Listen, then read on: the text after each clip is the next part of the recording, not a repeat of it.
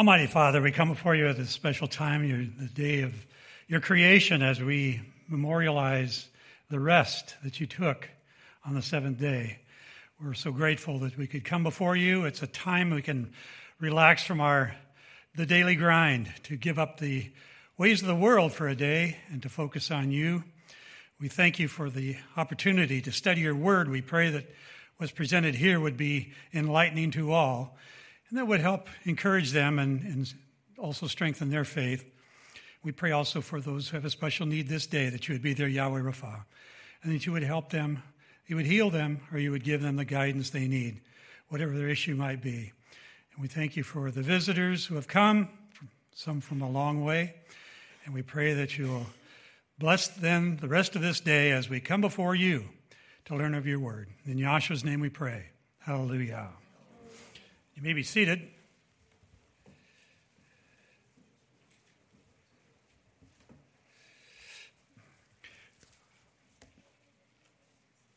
Well, it's been quite a winter. There we go. Finally, it seems like we got some. Hey, I saw the sun this morning. It's only been 3 months, but it's great.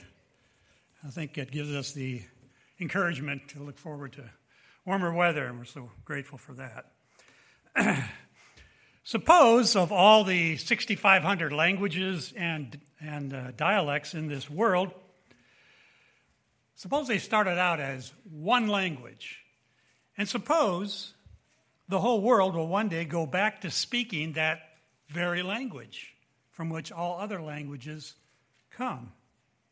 Well, they did, and it will. A note in Genesis 11:1 says the whole earth was of one language and one speech. So everything was tied to this one language at the beginning of creation. One of the most eye-opening prophecies is Zephaniah 3:9. It speaks of a future time when this world will return to the time before the Tower of Babel, when everyone on earth spoke one language. For then will I turn to the people a pure language, that they may call upon the name of Yahweh to serve him with one consent. So there's the prophecy. Well, if you look at the Hebrew words behind this prophecy, the word turn is hafak, and it means it's a principal meaning to turn or return. Turn back to return. Restore speech of a pure kind, says Brown Driver Briggs. And more accurately, Yahweh says he will return the people to a pure language. We have trouble, most of us, with our own language, getting the verbs right with the subjects and so forth. You see it more and more on social media, where misspelled words and wrong usage is all over the place, bad grammar, and it can be a problem. But when you have a pure language, maybe it won't be such a problem. Because English is a mixed up language, let's admit it. It's just a cacophony of everything. It's just hard, and the foreigners have such a hard time learning it. But with this language, the prophecy says that they will be calling on Yahweh's name. Now, there's a clue. There's a clue about that language. Back in Genesis 11, as everyone was speaking the same language, here comes Nimrod, building an edifice to himself. Yahweh was infuriated. What did he do? He changed the language they were speaking into who knows how many other tongues. He confounded, the Bible says, the language of all the builders, very effectively stopping the work. If you can't communicate, you can't cooperate. Yahweh, in that, removed the link that united man to him in a very special way. We'll talk about that a little more later. Yahweh removed that special link, that language, and it's the very language by which he transmitted his name. I'm always in awe of how Yahweh comes up with novel ideas to fix things. You ever notice that? Who would have thought? How are you going to stop these people? He could just send an angel, knock down the tower, and of course they would just rebuild it, But he confounded their language. Who would have thought of that? Here's Israel in a pincher maneuver by the Egyptian army with the army at their back in the Dead Sea, the Reed Sea, in front of them. What are they going to do? What's going to happen? They're all going to be slaughtered. Yahweh just splits the water and they will go across. Who would have thunk it? The variety of languages in our world are the direct outcome of rejecting Yahweh. Think about it. Going back to speaking one language demonstrates a return to Him, to the very first language that He gave mankind. All other languages, think about it, are man-centered because they were given to man to confuse the work of the tower. So we don't find them as pure as the language Yahweh speaks. We find a direct link in the prophet of Isaiah 19:18. It says, "In that day shall 5 cities in the land of Egypt speak the language of Canaan." Now, what's the language of Canaan? What is that? He wrote in the 8th century BCE. The language of Canaan that time was Hebrew, because Israel, a lot of the people that were in Canaan were removed, and Israel took their place. Israel at that time was, in the 8th century, was speaking Hebrew 400 years earlier. So the majority population was speaking Hebrew in the land of Canaan.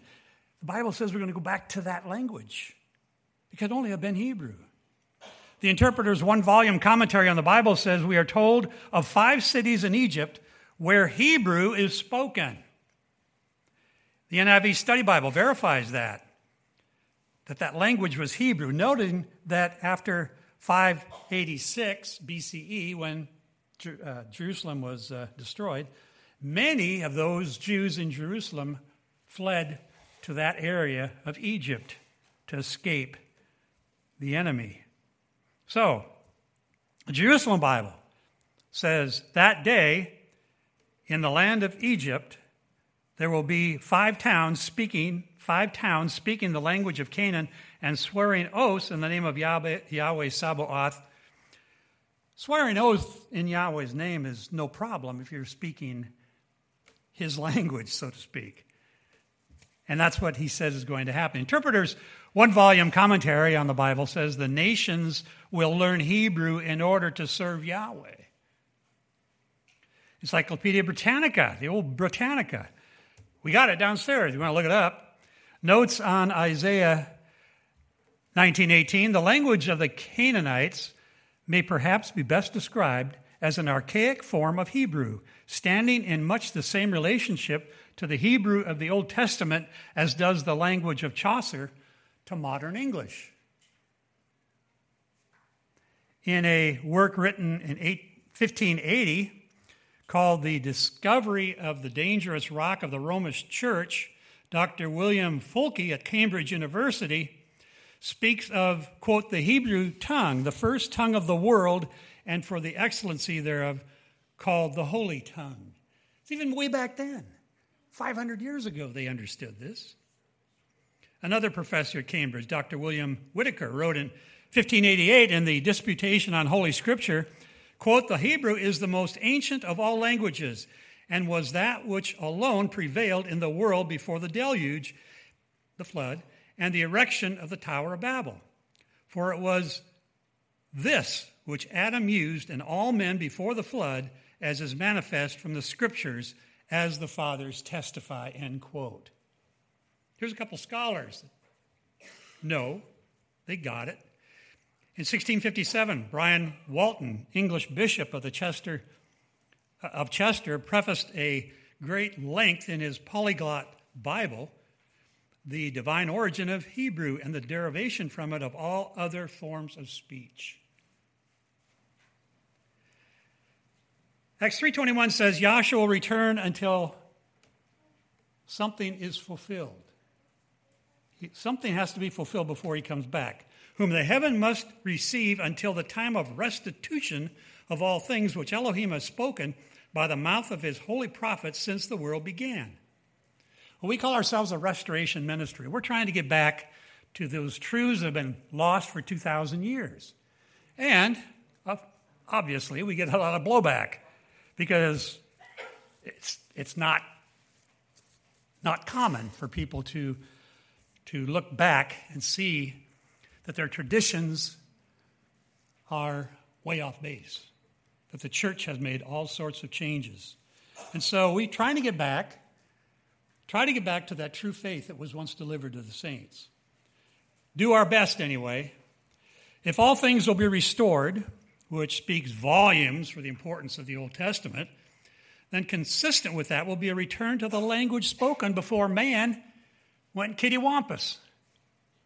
Would Yahweh speak in pure language to our first parents? Obviously not.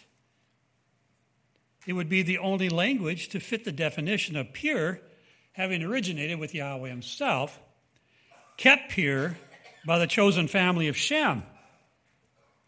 Notice the reason for the pure language, so they can call on the name Yahweh with one consent. In other words, with everyone like-minded as to the proper name. Now, there's Heinz 57 out there about Yahweh's name. You see all sorts of varieties. Some are because of Ashkenazic influence up in Germany. Some simply because languages change over the years, and modern Hebrew is not the same as ancient Hebrew. There's a lot of differences there. So there's a lot of different reasons that there's a lot of different ideas on the name, and part of it is because the Jews and the world basically stopped using it. The Jews decided it was too holy, so they weren't going to use the name of Yahweh. In fact, when we were in Israel, I remember my dad asked the tour guide, now, tell me something, is his name Yahweh? And she said, you said it. But she wouldn't say it. Too holy. And so they know it, they knew it, and it's a shame because Yahweh all over his word talks about proclaiming his name, honoring his name, sing to his name, worship in his name. And yet, what do they call him? Hashem, the name. How would you like to be called? The guy or the woman, and not your name? You know, man can pollute anything, but Yahweh's name is pure, and it's the name by which we find salvation. There's only one name under heaven given among men by which we must be saved. So his name is key to our salvation. The Hebrew language is key to understanding Yahweh.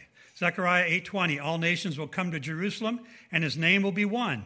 Not a different name because of different languages, but his name because of one language, and not a different religion, but his name, which identifies his faith. Whenever a celestial being spoke to mankind, if you notice, it's always in the Hebrew tongue. Get your concordance out and look up Hebrew or Hebrew tongue in the New Testament. Not even in the Old Testament. You see, they always spoke in Hebrew. Not Greek, Latin, Arabic, or any of the others, but Hebrew. The name Hebrew derives from Eber, the great-grandson of Shem. His name Shem means name. And Eber was a Hebrew and spoke Hebrew, as did the great-grandfather Shem. Children, of course, learn the language of their parents, right? I didn't teach my kids to speak Chinese. They spoke the language I speak. The earth's population came from 3 sons of Noah, Shem, Ham, and Japheth. All the other lines of humanity were destroyed in the flood. So, who established his kingdom in Babel, in the land of Shinar, where he attempted to build the Tower of Babel? Of course, that was Nimrod, the grandson of Ham. The families of Ham and Japheth settled in the plains and seashores area. Shem and his descendants Remember, they're all speaking Hebrew at this point. Like Abraham, didn't live in the plains of Shinar. They were up in the mountain country.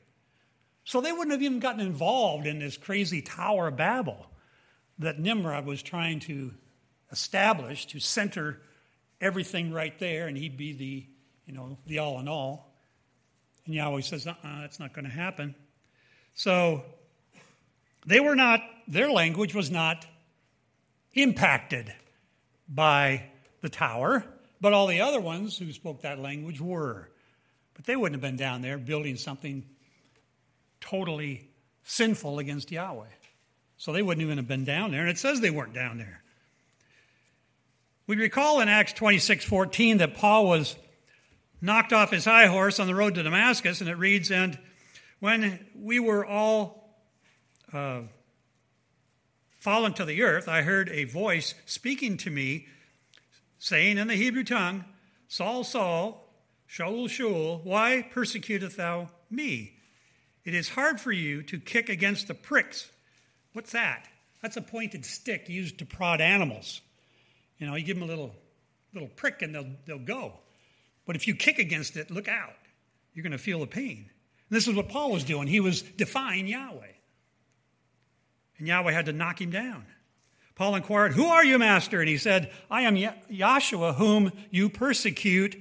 Acts 26:15. This was the resurrected Savior, and he was what? Speaking Hebrew. Speaking Hebrew. If Paul were the founder of the Christian Greek faith, and if the Greek language had become his language of choice, his language that he preferred to speak, then why was the Yahshua speaking to him in Hebrew? That's the problem with a lot of modern scholarship. They want to say that, well, no, it was all Greek. It was all Greek, and that ties in with the Greek flavor of the New Testament they're trying to make it, So we believe that the New Testament was originally written in Hebrew because these were Hebrews writing it, number one, that's the big one, and the fact that the New Testament has all sorts of Hebrew idioms in there that wouldn't be in there if it was first written in Greek. Why would they stick a Hebrew idiom in there? And there's a lot of other reasons, too, grammatically, too, like the walk consecutive. You look in Matthew, it says, and he did this, and he did that, and he did that. And is Hebrew. You don't find that in Greek. Anyway, there's lots of other, it's fascinating study if you ever want to do it, but if it's in Hebrew, but only the Greek survived through a translation, that's one thing. But to say it's written in Greek doesn't make a lick of sense. Paul's personal language was Hebrew, and he was being told in the Hebrew tongue, "Why are you persecuting me?"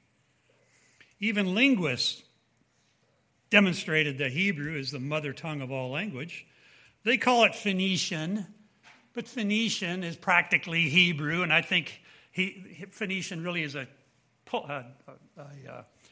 takeoff of Hebrew, because they call it Phoenician because they don't like the Semitic overtones. That's my idea. That's what the scholarship will say. But it's actually ancient Hebrew, called Proto-Canaanite. In fact, the Encyclopedia Britannica says Phoenician and Hebrew are very close cognates, very close to each other. Like one's just like a slight dialect of the other. But if the Hebrew was the original language, then, Hebrew's older, Noah Webster, from whom we get Webster's famous dictionary, traced numerous English words back to the Hebrew language. This is a fascinating bit of information. His etymologies were full of English words traced to what he called Shemitic sources, Semite Hebrew sources. Webster was America's greatest lexicographer who, believe it or not, mastered 26 languages. Can you imagine that? What did they say? The first lady can speak 5 languages, something like that? 26 languages. I'm having a hard time with this one. But some people just have a mind that kind of soaks all that up. That's just how they work. Like some people like math, and that's not how I work.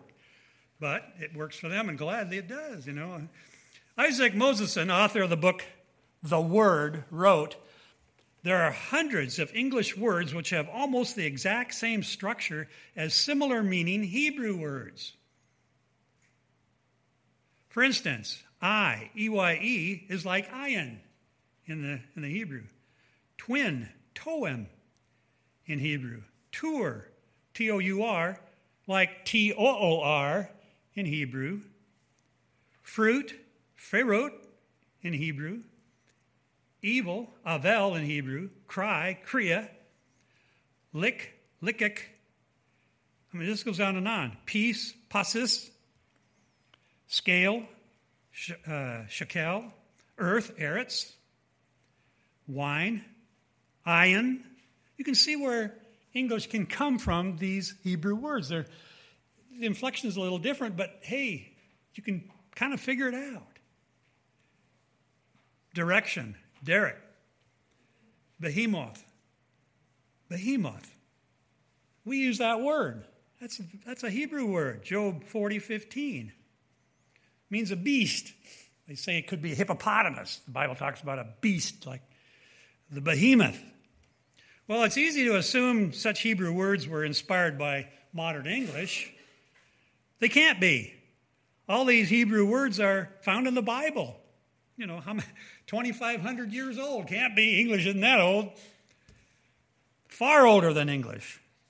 The belief that Hebrew is the mother of all languages is called Nostratic school of thought. It's also known as Edenics. Look it up sometime if you want to study it out. Which is a belief that modern-day English is but a derivative of biblical Hebrew. And so many words you can kind of figure out. Kind of like, I talked to Jose, and, a lot of the Spanish words, I can figure it out in English because they're so close. It's the way languages work. But we've lost touch with the significance of Hebrew in our world. Not surprising when society is losing touch with the Scriptures themselves. But it wasn't always that way. It wasn't always like that. The American colonists saw themselves as the new Israelites in a new promised land. And at the time of the American Revolution, interest in Hebrew was so widespread in this country that certain members of Congress and a Continental Congress proposed that they just give up English altogether and make America the land of Hebrew-speaking people. Girdleston's Old Testament synonym says, quote, the Hebrew language, though poor in some respects, for instance in tenses, is rich in others, and probably no better language could have been selected for the purpose of preparing the way of Messiah. How about that? Yahweh had a plan. I've always wondered why he went there at that time he did. It was all planned. It's all planned historically to send Yahshua when he did and where he did. He points out the variety of richness of the Hebrew language and gives examples, such as 7 Hebrew words rendered black in the King James. There are 8 words translated axe, A-X-E, 12 words for beauty, 14 for dark, 18 are rendered fear, 22 for branch, 26 for cover, 42 for cut, 60 for break, and 66 for bring. How about that?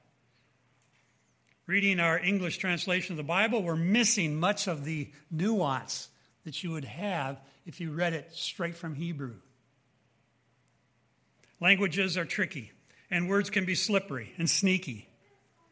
Like at the trial, the attorney says to the young lady, what gear were you in at the time of impact? She replied, Gucci sweats and Reeboks. Sometimes logic gets tangled in language too, like the fellow who wondered, well, if most car accidents happen within 5 miles of your home, why doesn't everybody just move 10 miles away? The precise nuance of meaning is lost when 74 different words in Hebrew appear in English as the single word take. 74 different ways the Hebrew uses the word take. We have 1. That's why we sometimes find misrepresentations in our English versions for that problem. Like the translators, who are not always careful to transmit fine distinctions. And that's why many new versions of Scripture continue to be introduced. Everybody's trying to fine-tune things because they see errors in the translations out there. We give the Bible student an opportunity to do independent research if they have a Restoration Study Bible. And by the way, we're almost out of them, but there's a few left. But in that Bible, we have, as people who have one, notice that there's a superscript number next to most words in Old and New Testament, Hebrew and Greek. Then they can go back and to the dictionary in the back, use that number for that word, and look it up in Strong's Concordance. And it is Strong's Concordance, not one we made up. So they can figure out what exactly, as far as Strong's does, that word means in Hebrew or Greek. And you can do a lot more research that way. Well, if you notice, Strong's dictionary is designed so you have Strong's, first you have Strong's number listed in the back. I couldn't put this on if I brought it on the screen. And then you have the associated word in bold in Hebrew or Greek. That comes next in the listing in Hebrew or Greek letters. Then comes the pronunciation and etymology of the word, where it came from, and the root meaning and common usage of the word. Be careful, there's one thing you got to watch for. After the colon and the dash, these are the ways that the word has been used in the King James. Some people take the different words after the colon and the dash, and use that as definition for the word. That's not what it is. The definition of the word is what comes first. So you've got to watch that. Those are just ways that that word appears in the King James, the various ways. Anything comes after the colon and the dash. Now here's a caveat. Many make the mistake of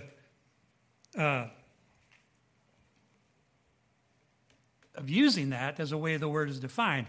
And if you do that, you're going to be, you may be close, but you're not going to be as accurate as if you use the very definition of the word which is listed first. I was, a few months back, I was with visiting a group, and the lady came up to me and says that we got to talking, and she was really talking, and said to me, I was with such and such a group, and I'm sorry to say I'm the cause of one of their false doctrines. She says that Satan is a woman, and she says, what I was doing some study one time, and she was using the way, I don't know how it happened, but she was using those words that are not definitions for that word, but how it's been used in the King James, and she was making a doctrine out of that. And she told the minister there about that. He says, wow, why don't you study that and do more research on it? So she kept going that direction, and that became a doctrine in that group.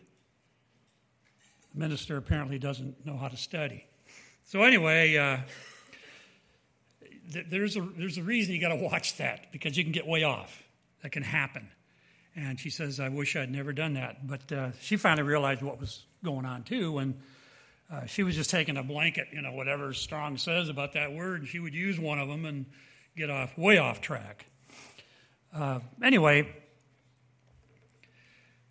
go back to the word take, as in the third commandment. Thou shalt not take the name of Yahweh your Elohim in vain. Take. Most think this means cursing at the golf course when you miss a putt. No, vain in the Hebrew is shaw, from a root show, and it has the basic meaning of deception or lying, which ultimately results in making something desolate and useless. Oh, that's what that means. The New Strong's Expanded Concordance says it figuratively reveals idolatry. Doesn't substituting his name with some other term, with some other either name or title, tend toward idolatry? Because you're not worshiping him. You're getting off track. A deception that causes his true name to become desolate and useless through replacement. Where has his name been for the last 2,000 years?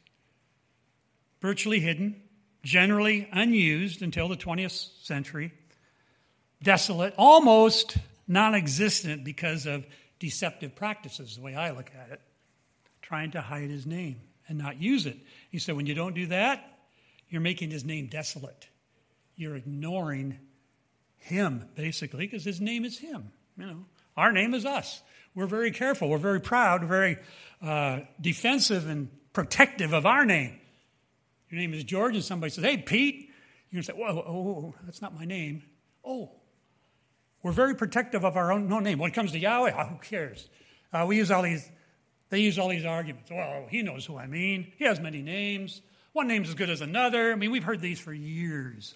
None of them's in the Bible. None of them comes out of Scripture. None of them has any standing in Scripture. But this is how people reason, trying to get out of what they don't want to do. It's nearly certain that Shem spoke the name and the language as Adam because of the family descendants and the ancestors who lived in the same time and in the same homeland. We're talking about a small area. You go to Israel, it's only 50 miles across at the longest. That isn't very big. I remember my son was talking when he went there. He was astounded. You get up high and look down on the Sea of Galilee, and you see all these cities. You think in the Bible, they're going from here to Kentucky to get to this one city. No, they're all right there. Right there, you can see one, all the way around the Sea of Galilee. So it's not a big country, and these people were living together as families. So they're going to be speaking the same language. The same general area. Shem is where the term Semite or Semitic derives. He was a patriarch of the Hebrews, and we know the language he spoke. Yahweh communicated with Adam and Eve when he created them, and they picked up on that language, of course, in Hebrew, which would logically be the original human language. How can we know? Because no other tongue but Hebrew is mentioned in Scripture as being spoken from on high. It is the earliest known biblical communication. It's the language of the oldest manuscripts and is the language specifically mentioned when divine instruction was given.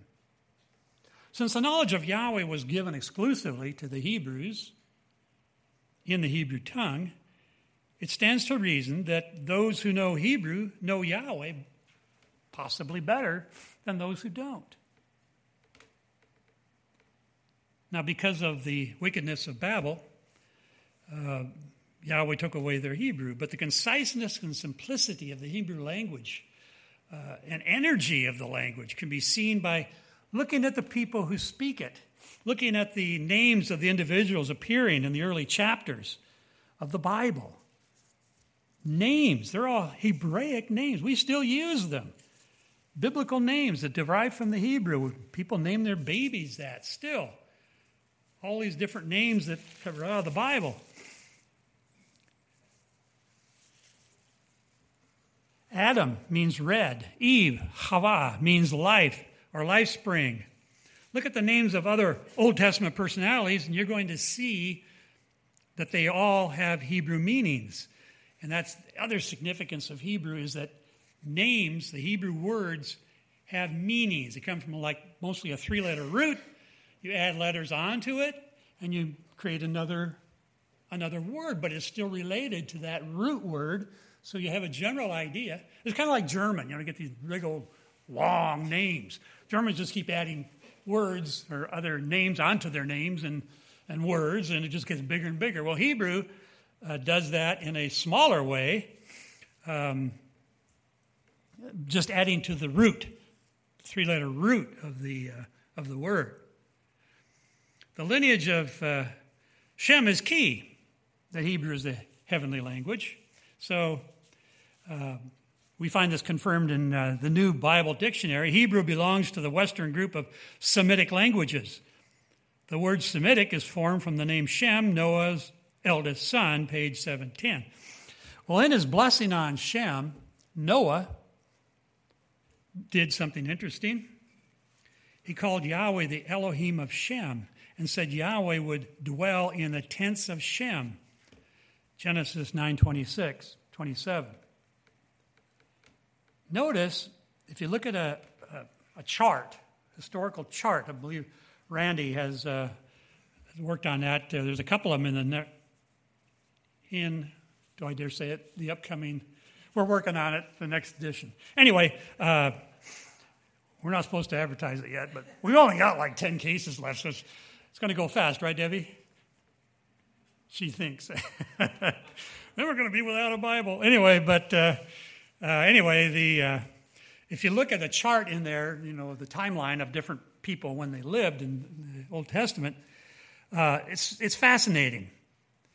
So Shem shared 98 years of his life with his great-grandfather, Methuselah.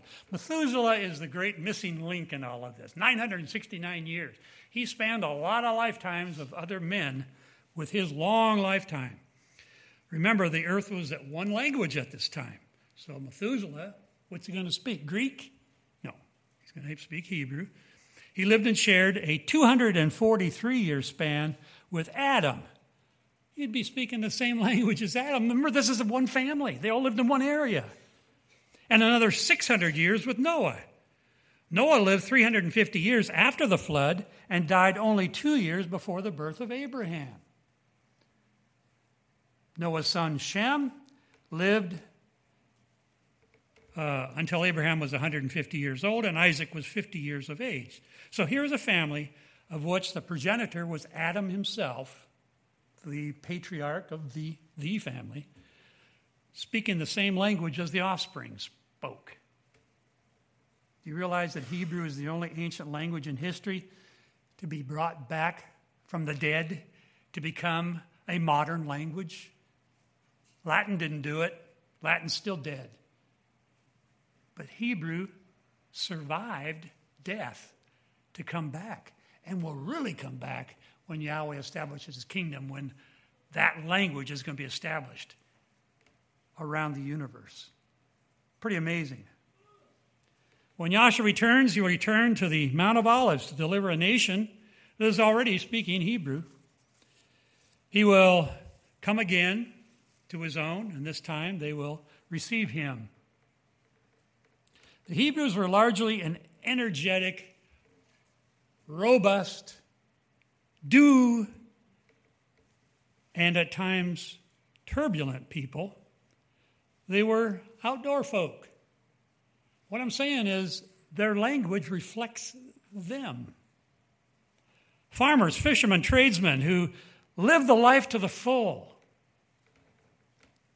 For them, truth is a verb, not so much to sit around and contemplate like some Greeks on Mars Hill, but an experience to be lived, a deed to be done.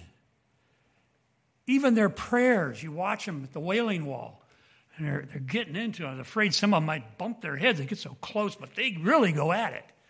This is their energy. This is the type of people they are.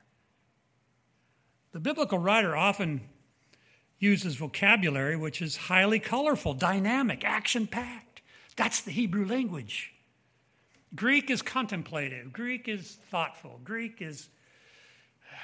It's academic. Hebrew is robust. It's out there in the world and it's going at it. And that's what these people, that's how they lived. They were the same way. You study the Hebrew Bible, it will show that even Martin Luther called it a special energy in its vocabulary. He could see it. He discovered what many Hebraists of the 20th century have recently come to affirm. It is impossible to convey so much, so briefly, in any other language. Luther concluded, quote, "The Hebrew language is the best language of all, with the richest vocabulary. It has therefore been aptly said that the Hebrews drink from the spring, the Greeks from the stream that flows from the spring, and the Latins from a downstream pool." In other words, they're right there at the source. The Hebrews were mainly a doing and feeling people. Hebrew faith that Yahweh gave them is an active religion. The religion we see in the Old Testament, Yahweh tells us to follow. is active. He says keep a feast. 3 times a year you're to travel to keep a feast. You don't sit back in your backyard under your tent. You keep a feast as Israel did. They went to where Yahweh placed his name. It's an active faith. He says keep the commandments. That's active. Do this, do that. They had to do all sorts of, thankfully we don't have to do all the sacrifices they did, but because Joshua handled that. But in all the other ways, we're to be involved in our faith. It's supposed to be something we think about every day, and we do things in line with that. What we do. Like Yahweh commanded.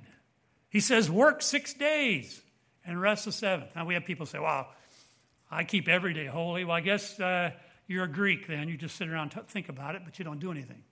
No, he says you're supposed to work 6 days so you don't starve to death, and then keep the 7th day. You can't keep every day holy and still live. You won't eat. You'll starve to death. That's just a silly argument. It's just another argument like he has many names or he knows who I mean. It's just a dodge. That's all it is. You do things. You travel. You keep feasts. You work 6 days.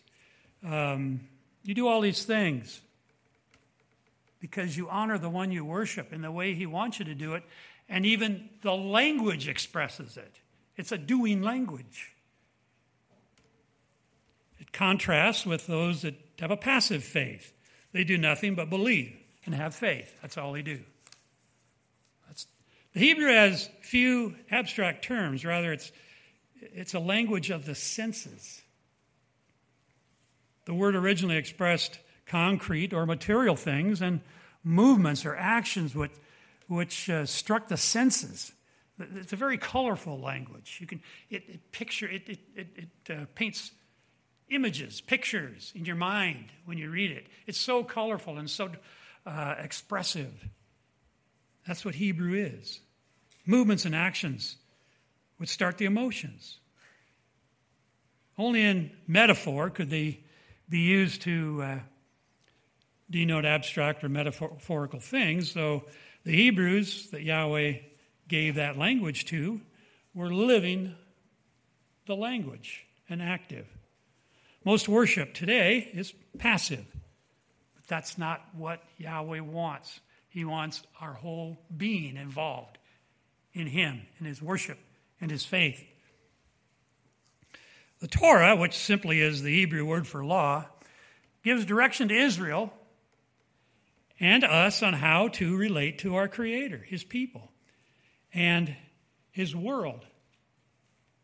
For the Hebrews, personal or individual relationships has always been the more expressive of the heart. And we've talked about that so many times. It's in the heart. We're judged by our heart.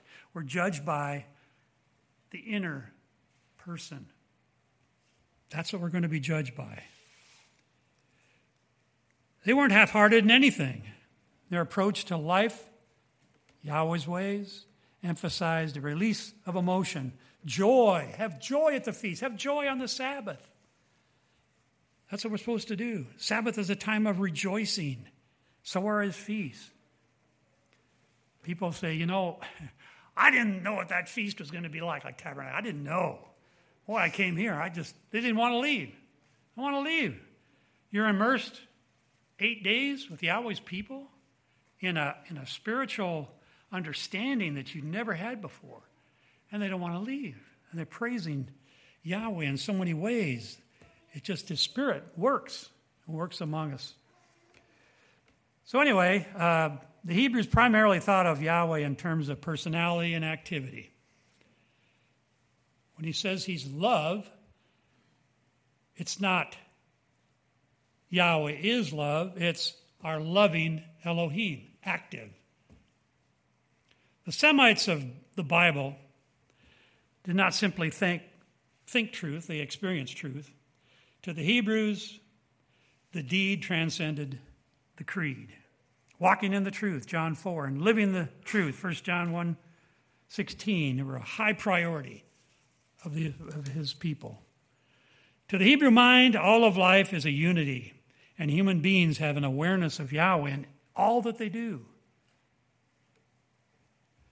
Reflecting his strong Hebrew background, Paul writes, so whether you eat or drink, or whatever you do it for the glory of Yahweh.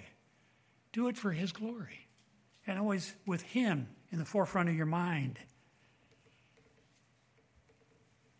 The faith of Yahweh's people is active, or it needs to be. It's intended to be. Even before the flood, people such as Enoch and Noah walked with Yahweh. They expressed his faith. If a person knows Yahweh, he's in daily contact, thinking of Yahweh, praying constantly, always in close fellowship with him. Those who do, they love mercy and they walk humbly. That's what Yahweh wants us to be, to do that. We return to the fact that the essence of religion is relationship. It is doing, not bloviating, just thinking about, Mars Hill. That's all they wanted to do up on Mars Hill. Paul walks by and says, all they want to do is think of some new thing. We still see that today in many ways. People like come up with new doctrines, like the one I mentioned. Something new, something never heard before.